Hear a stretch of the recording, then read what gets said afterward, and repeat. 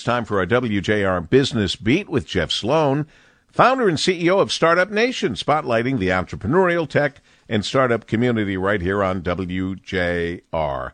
Good morning, Jeff. Good morning, Paul. It's Monday. Not just any ordinary Monday, though. It's Cyber Monday, a day on which online retailers usually offer special promotions, discounts, and sales.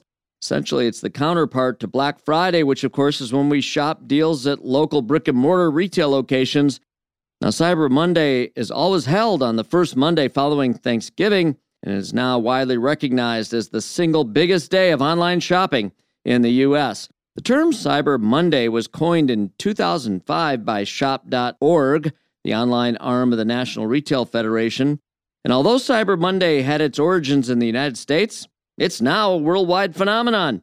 And of course, on the heels of the first Black Friday, then Cyber Monday, came other coin shopping days of significance as well, including Small Business Saturday, the shopping day sandwiched between Black Friday and Cyber Monday, in which we are to focus our shopping on independently owned local merchants.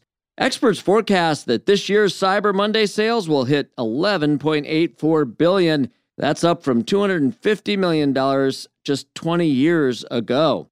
Consumerism in America, Paul. Have it your way.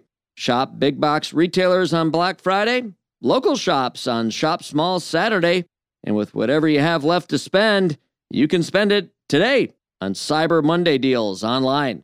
I'm Jeff Sloan, founder and CEO of StartupNation.com, and that's today's Business Beat on the great voice of the Great Lakes, WJR.